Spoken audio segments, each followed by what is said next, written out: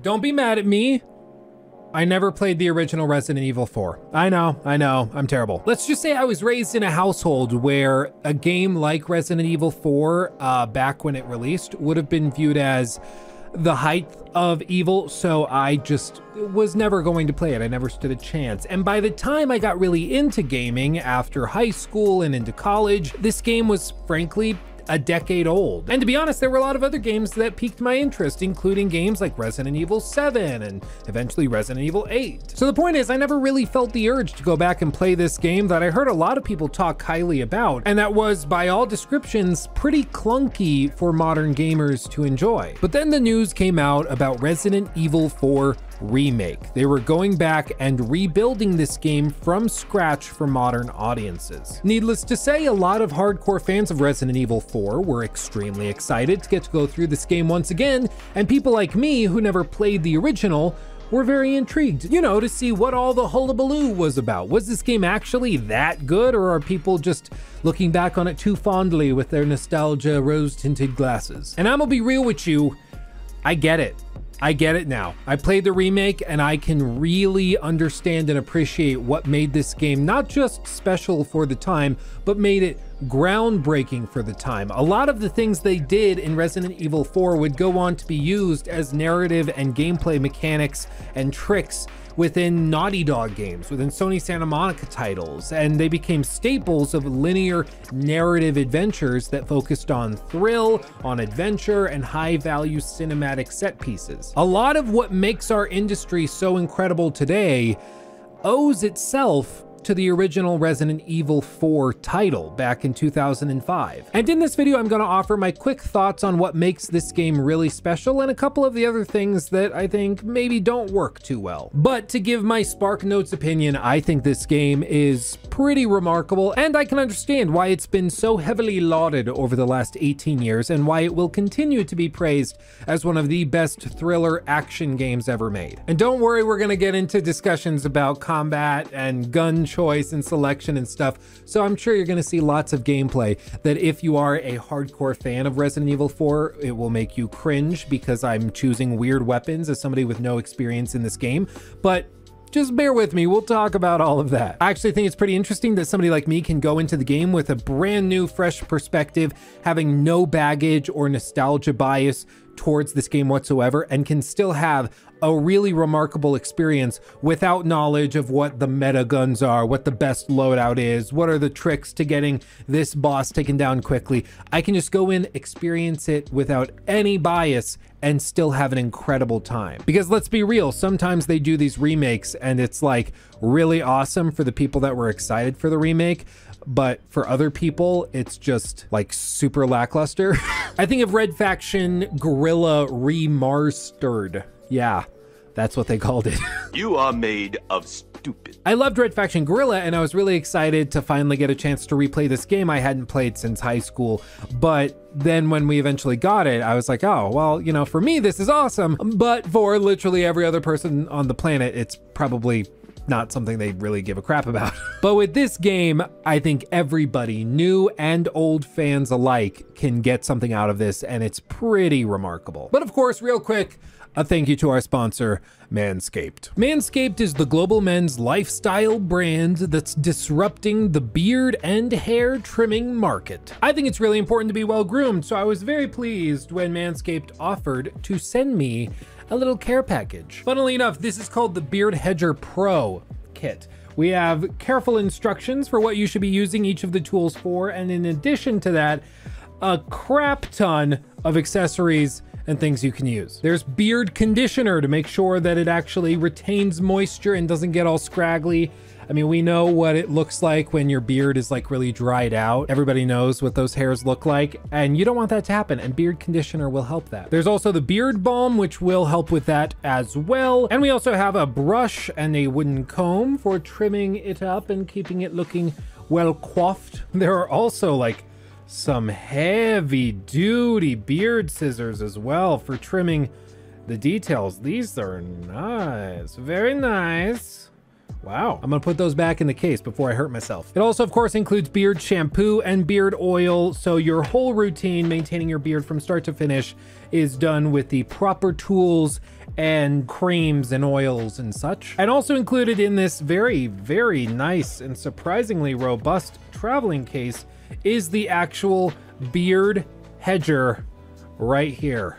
And she's a beauty. This thing has 20 different haircutting lengths that you can select with the zoom wheel in the center, all while using only one guard. And you can quickly pop off the guard if you want to wash it and take care of it that way, or if you want to get up close and personal, you can just get right into the nitty-gritty right there. Ooh, baby. Seriously though, it's really important to make sure that your hygiene is being kept up because we are dudes after all, and sometimes it's easy for us to forget, but trust me, you'll feel like $1 million and everybody else around you will also see that you look like $1 million as long as you're using the right tools. And Manscaped is providing kits like this, which do one heck of a job of giving you everything you could possibly need. Check out the Beard Hedger Pro kit today at the link in the description box or in the pinned comment. And if you use promo code Stevens at checkout, you'll save 20% off of your entire order. Oh, and also they have free international shipping. Yeah, free international shipping. So no matter where you are in the world, you can make sure that you look fresh and beautiful like me. This actually feels kind of nice. Am I just gonna start doing this randomly, like on stream? I'm just gonna be like, while I watch videos and stuff. What have you done? Once again, Manscaped is not just about making sure that your manly business is trimmed and well maintained, but it's also about making sure that you can feel like $1 million from head to toe. And the Beard Hedger kit is a great way to do it. Again, check them out today at the link in the video description box below or in the pinned comment. Okay, let's get into it. Going into Resident Evil 4, my previous exposure with the franchise was tied up in Resident Evil 7, Resident Evil 8, Resident Evil 2 Remake, and Resident Evil 3 Remake, and of course the demo for this game. To offer my quick and dirty opinions on each of these, I thought Resident Evil 7, which was my first experience to the Resident Evil franchise, was really cool. It was a cinematic, terrifying game that was more of a suspense thriller than it was a typical action game. Resident Evil 8 clearly took a lot of inspiration from Resident Evil 4, as I can see now, having played through the remake of 4.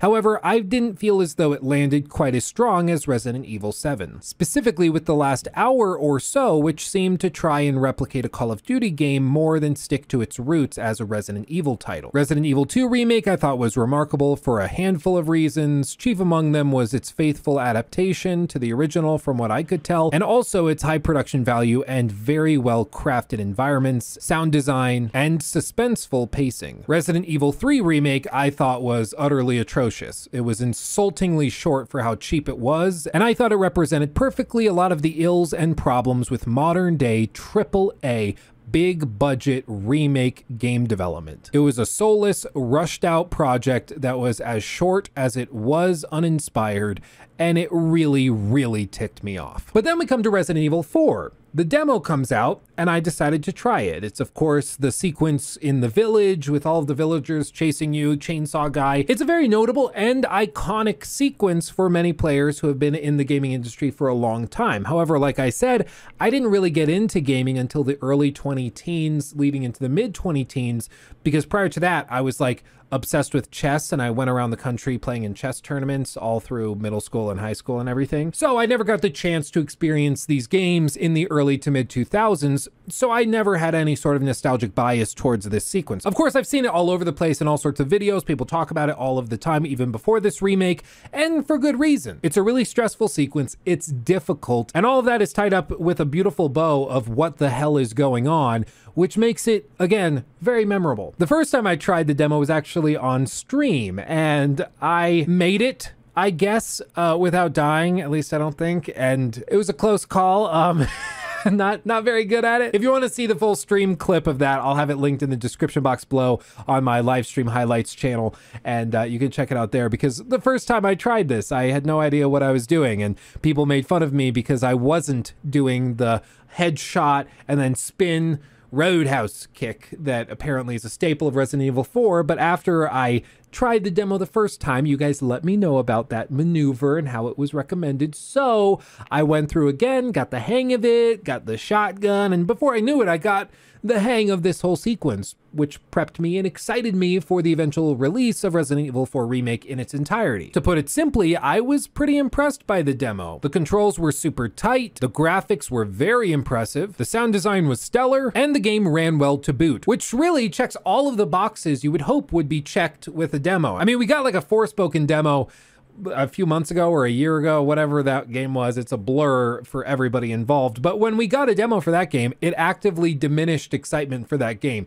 People went into that demo excited for Forspoken, tried the demo, and ended up canceling their pre-orders because it sucked so bad. And they're like, oh, this is stinky. I don't like this. But with the Resident Evil 4 Remake demo that we got, it actually excited people more. And people got more pumped for it, including myself. Which is awesome. That's kind of what demos are supposed to do. So on launch day, I downloaded Resident Evil 4 Remake and I booted it up over on stream to enjoy it. What immediately struck me was just how much they had actually improved the graphics settings and ultra-wide support since the demo itself. It's not very often that a game steadily improves in its graphical fidelity closer to launch, but this is one of those occasions where they seemingly kept optimizing and cranking these knobs to the point where I think this is one of the best looking games of the year, frankly. Furthermore, as I worked through the opening hours of the game on stream, I realized that this was a different kind of title than what I was used to from the Resident Evil franchise. Resident Evil 7 is kind of tough to play. It's extremely stressful, it's quite scary, and it's meant to disgust you in many cases. It's one of those games that like my wife doesn't like me playing because it makes me like grumpy. It's like working out without a water bottle. It just makes me feel gross, and by the end of it I'm like, that was fun, but I'm angry, you know? It's one of those games. On top of all of that, the main character Ethan is not super likable. Like, he's there, he's more supposed to be an avatar upon which you can project your own stresses and anxieties, but he's not like a well-written character. I mean, we never even see his face really. Through RE7 and then in RE8 you can sort of see his face if you like hack the camera a little bit. But all told, I don't think it's that scandalous a thing to say that RE7 and RE8 are not really about the protagonist as a character. It's more just a thing for you to inhabit because it's first person after all. Resident Evil 4 Remake is totally different. Leon is a character in and of himself, and even though it's certainly more of a B-grade story than a high-quality Naughty Dog cinematic title, Leon is somebody that you will get to know pretty well and pretty quickly. Pair with that the secondary cast of characters like Ashley, who is likable in her own way, and you start to have an endearing, though not too serious story that's at the core of this game. And listen, I know some people maybe were expecting me to be like, oh, this story is super cringe because it's not very well thought out and the bad guy's just a bad guy for the sake of being a bad guy, and it's very, very minimal in its depth and exposition and profundity. But listen, I think that it's honestly okay for some games and movies and books and things to have a B-grade story. I don't think it's that bad of a thing. The problem is when expectations aren't in line. If there's a super serious cinematic style game like The Last of Us, and then it comes out with B-grade plot points, that stands out, and that's a problem because they set the bar here and then they failed to meet it. However, if you come along and you have a B-grade story and you make it very, very clear early on, hey, this isn't that serious. We have like a guy with a bag on his head and a massive chainsaw that chases you around, and then there's another guy that has like a bull's head on his head, and then he follows you around. Like, you know, I get it, his face was distorted from the plague, and so then he was ashamed, so he put the thing over his face.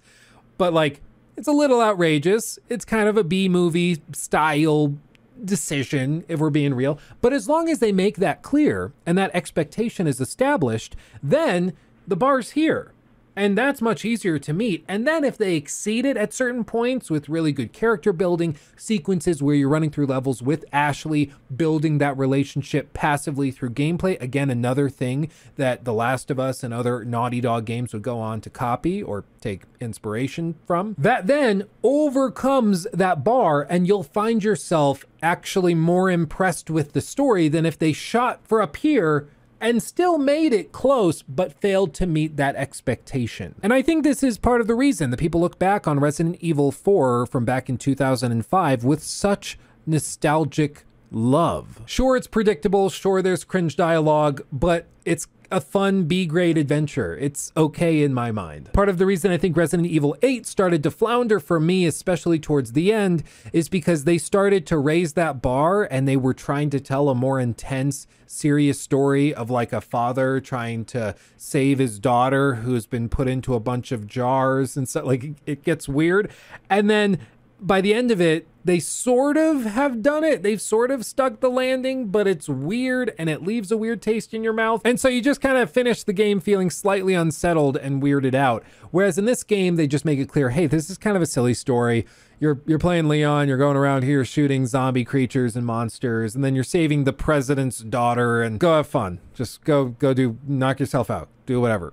But moving on from the story, in terms of core mechanics, we have, of course, the staples of Resident Evil games, which this game partially established. There's stealth, combat, inventory management, crafting, various side quests and side activities, and of course, upgrades to weapons and equipment. All of this is pretty standard, nothing to write home about. However, the way that they handled specifically the weapon variability and variety really impressed me. Speaking as an outsider to this franchise who doesn't have a lot of nostalgia tied up in it, it's pretty common for people not familiar with the Resident Evil franchise to think of these games as primarily suspense thrillers. I think the overwhelming success of Resident Evil 7 is in large part to blame for this. People just assume that all of these games are the same. However, there's a big difference between some of these. Some of them are much more action-adventure focused, others are more action thriller, some are suspense thriller, and then others are suspense horror games. And then there's some like Resident Evil 4 who take a lot of little pieces of each of those categories, sprinkle it in together, although I would definitely argue that RE4 is more of an action thriller game than it is any of those other categories. That being said, I didn't expect for there to be so much variability within the weapon variety. There are a lot of various pistols, shotguns, rifles, knives, explosives, and all sorts of various accessories that can be attached onto different weapons for various effects. Don't get me wrong, this is no Metro Exodus or anything. It's not going to come along and offer a huge number of weapon customizations where you can basically take the weapon from one thing into a totally different thing with a few different attachments that you glue on with super glue and duct tape. Like it's not quite on that level, but what is here encourages experimentation. And I found myself swapping scopes out of different guns on various occasions, selling this rifle to swap to this rifle, or swapping this shotgun for this gun over here over the course of my run through, just to see what it was like, and also because the game encourages you to shake it up. During one of our later streams of the game, Crimson, our Resident Evil fanboy, decided to come in and tease me for my weapon choices because I was using 2 rifles and a pistol. The reason I was doing this is because I liked the high damage, weak point targeting, high risk, high reward gameplay style that comes with using rifles. What I hadn't considered though is the fact that ammo drops and crafting component drops tend to be built and balanced around having a handful of guns on hand that take different ammunition. So if you lean heavily into rifles, you're probably going to get the same number of crafting materials to make ammo for 1 rifle, not balanced out to fill up 2 rifles. In other words, if you want to play this game properly, you should try to have a pistol, maybe an SMG, a shotgun, and a rifle on you. Just have all of them or swap out some combination of those, but try not to double up on any of them. But again, the great thing is that even with that mistake having been made by me while I was playing through the game, keeping 2 rifles, kind of a long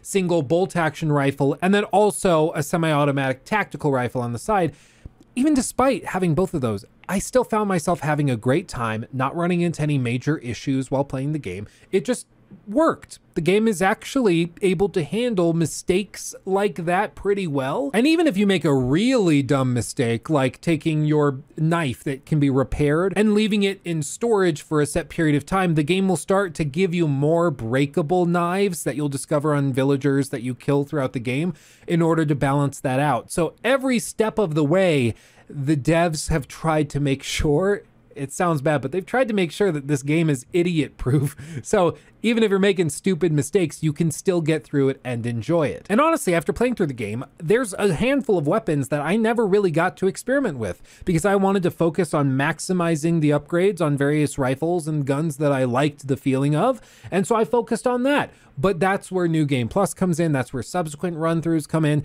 And that brings me to probably the thing that Resident Evil 4 Remake does the best, which really helps with the very concept of replay value. The pacing of Resident Evil 4 is phenomenal, especially with this remake focusing so heavily on tighter level design, very carefully curated enemy placement and spawns, and they also remind you that every single chapter is going to end with some notable fight. This could be a fight against two big troll-looking dudes, a big encounter with Chainsaw Guy, or a huge narrative boss battle that's very high production value that leads into the next act of the story. I've said before that some games are easy to play, with easy being in quotation marks. And in this case, I think this is another game that's easy to play. It's not necessarily balanced super easy to the point where anybody could just casually waltz their way through it, but it's built in a way and it's paced in a way where you can lose an entire night to this thing without much trouble, because the steady drops of dopamine finishing chapters with big cool boss fights or big cinematics or major set pieces, it's so carefully plopped in there every 30 to 45 minutes that it keeps you hooked. There wasn't a single time in Resident Evil 4 Remake where I found myself going, oh man, just this needs to end. This is so boring. This sucks. Even sequences that really dragged on and weren't particularly fun, such as the cannon section at the castle, which I'm told is greatly improved over what the original was, it only lasts 5 to 10 minutes, and then you move on to the next area. In a lot of ways, it shows the confidence of the developers that they can have a sequence, which is a pretty major sequence, like that cannon section, and then they can just blow past it within 10 minutes. They don't need to make that a half-hour encounter or an hour encounter or a 10-minute encounter that you then experience 15 other times throughout the game. They can just put it in there and then move on. And that goes back to the original design of 2005, and it still holds true now that sometimes if you just clip along at a good pace, things work out better because players will forget the kind of bleh parts because they'll move so quickly on to the good parts. That being said, there is a little bit of repetition here. They do recycle some encounters, and I know there are various narrative reasons for you running into the bullheaded guy a few times. Maybe it's a different bullheaded guy, maybe it's the same one. Who knows? It's confusing. Same with Saw, Chainsaw Guy, all of those things. There are reasons why you probably run into them multiple times, but it doesn't change the fact that for the player, they're forced to engage in that gameplay activity of taking down this particular enemy multiple times. I would say, however, I actually think it works really well in this game, and maybe this is just special pleading or me becoming a fanboy of Resident Evil 4, but I think it actually is very intentional because it shows you how much you've progressed. Well, the first time you take on Chainsaw Guy, it's kind of tough and it's like kind of really freaking stressful and you're freaking out because you're like, I can't touch this guy. This is impossible. But then the last time that you encounter him or one of the other archetypes of the big scary brute guys, you're just able to pop them in the head 3-4 times with your tac rifle and then they're down and done, and you move on. You feel as though you've actually made a substantial, significant improvement in your loadout and in your ability to deal with these threats. In my view, this is the exact same reason why games like Elden Ring or Sekiro or Bloodborne, name any of the FromSoft games you want. It's the same reason why those games will have you encounter a boss and then run into that boss as a regular grunt enemy in later sections of the game. It's sometimes because they're just being lazy and copy and pasting it, but other times, and I would say most of the time, it's done very, very intentionally so that you can feel, oh, remember when I was stressed taking that guy on? Now it's easy, no biggie, I can handle this, and it's no longer worrisome. But all told, Resident Evil 4 is really, really remarkable, and I think the remake does it justice as far as I can tell. I'm very, very pleased. As somebody who never was really into Resident Evil 4, I get it now. And I think that's really the best compliment you can pay to a remake, that the remake sells you on the vision of the original and makes you fall in love with this whole thing for the first time, while for others, it made them fall in love with it all over again. I'm sure there's going to be plenty of discussion, by the way, of this at the Game Awards for Game of the Year. I'm personally a little conflicted. I don't love the idea of remakes winning Game of the Year because it seems like most of the hard work for this was done back in 2004 and 5 while they made this game originally. So it feels weird to give it Game of the Year in 2023 when it's a remake, just kind of refreshing the ideas that were made 18 years ago. But maybe I'm alone in that. I don't know. I don't think I'd be upset if it won Game of the Year because it's really, really good, but I'm also a little bit off on it. I don't know. Let me know in the comments what you think. Do you think that this is something that should qualify for Game of the Year? Or if you think that that's something that should only be allowed for games that were specifically created and released for the first time this year? It's moments like this where I wish that YouTube did like a poll. You could do like a poll in the comment section. That would be so cool for moments like this, because I really, really want to know.